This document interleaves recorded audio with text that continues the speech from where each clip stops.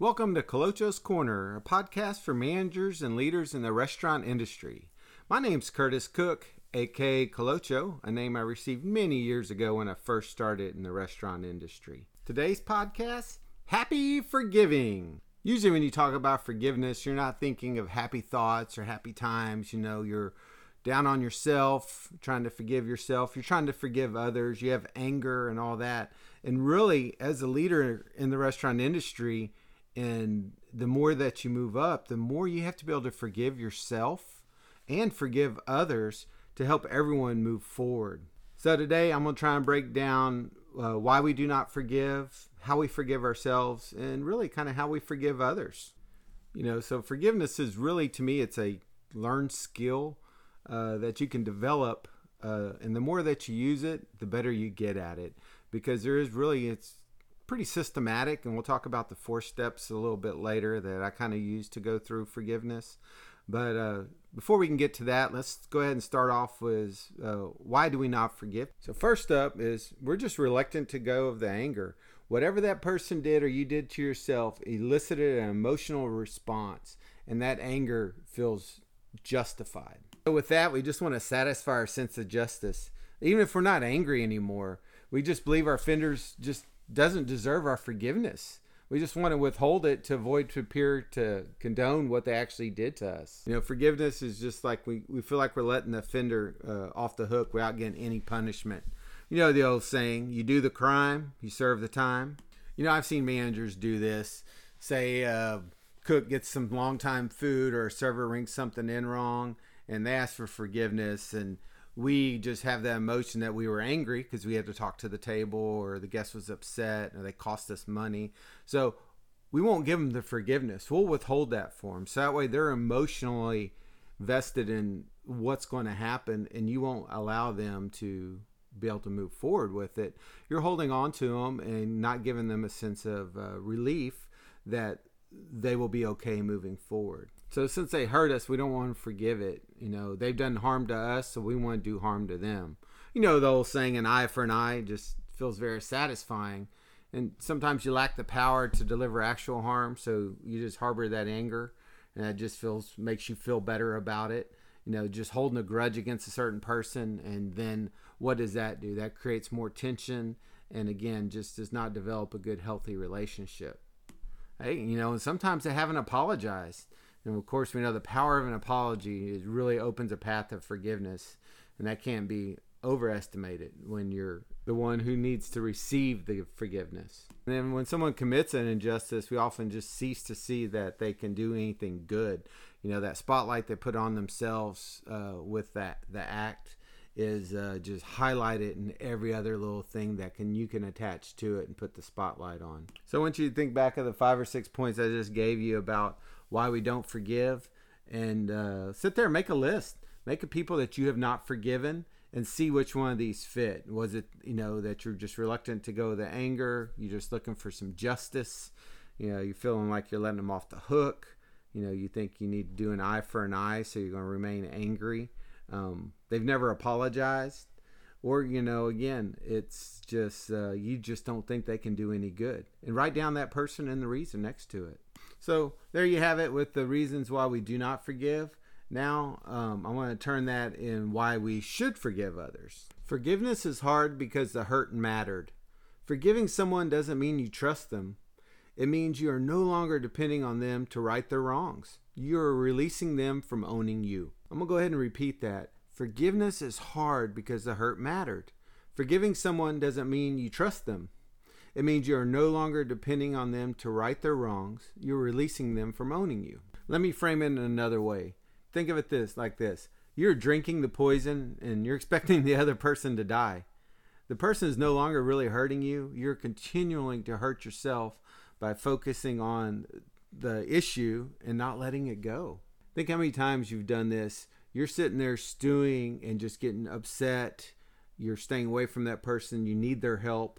You just avoid it because you're so mad at them that they're fine and they're moving forward. Well, you're holding on to this and you're holding yourself back when you need them to complete your next task or help get you to another level. Again, why we should forgive others is Yes, the hurt mattered, but it's not about that. It's about not counting on them to ask to apologize or ask for forgiveness.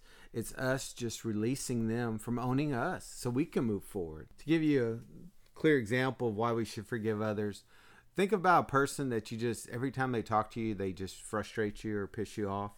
That really, when you look back at it, there was something, or maybe over time, multiple things that you never forgave them for, that you're waiting for them to apologize, and they may not even know that you offended them. And so over time, these walls just keep building up higher on your side because you've never done anything to go ahead and just release them from it and kind of build a bridge versus continuing to build that wall. So think of it this way. Forgiveness is the bridge. Anger is the wall.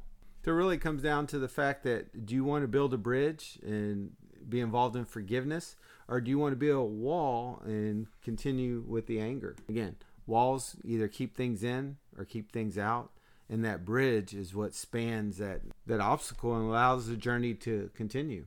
So again, forgiveness is about building the bridges. Anger is about building the walls.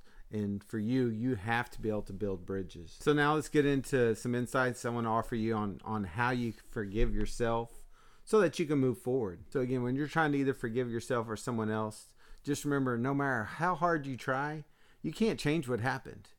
You can only learn from it, grow from it, and move forward. You have to accept what happened.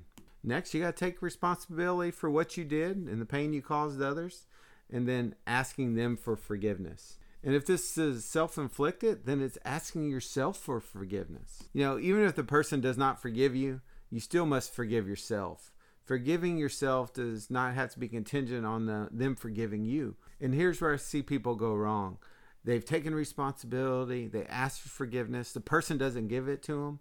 So they just go right back into the mode of the either anger, fear, repressed. And once they forgive themselves, that's when everything will start to change. Because you can't wait. You can't control what they're going to do or say or how they're going to feel. But you've done your part. You've asked for forgiveness. You've taken responsibility of it. And really, it's up to them from that point forward. And for you, you've done everything you could. And so you have to forgive yourself for that mistake. Which leads us to the last part of the podcast today. How do you have a happy forgiving? Well, there's 4 steps to it. The first step in forgiveness is to calm down. We were wrestling with that rage and pain and just trying to get some emotional clarity by, again, taking a breath, meditate, take a step back, really calm yourself down so you can move on to the next step. All right, and step 2 is about shifting your focus. Instead of being fixated on, the how and why someone hurt you, look at yourself to really seek to understand yourself and your expectations, and then just really have some compassion for yourself and recognize that you have needs that the other person didn't meet and maybe they couldn't meet or fulfill. So, really that's about finding empathy for the person that hurt you. It may seem like they deliberately did harm, but a lot of times that's not the case. Their actions weren't necessarily intentional, but rather an attempt to get their own unmet needs handled. Just remember, the person that failed you is also just another vulnerable, flawed human being. 4th step is just to stop acting like a victim. Changing your narrative is key. People get stuck in a very rigid, narrow story that keeps them trapped in their heads. So I want to share a story. Had this manager that was in a wreck and was on miss 10 to 14 days worth of work. So really cared about him and went ahead and checked on how many sick days he had available, how many vacation days. Again, I didn't want him to have to be stressed financially. So, I looked at all that and called and checked on him, asked him how he was doing. And then I went in to explain how many sick days they had, how many vacation days. I wanted to see if they wanted to use them or not. I didn't know what their financial situation was, but I wanted them to know that I had thought of a way to help them out and be able to let them focus on healing. So talking to the employee, he got real frustrated and upset with me because he didn't think I cared. So here I was pissed off because here I did all this work to make sure he felt good about it and that he was going to be taken care of. And he turns it on me and makes me feel like everything I did had no value. He wasn't looking for the financial aspects of it. He just wanted to know that we cared and that he was going to have a job when he came back. In my mind, I never even thought about him not having a job. So a couple months later, I'm talking to him and I asked for forgiveness and apologize about how I made him feel.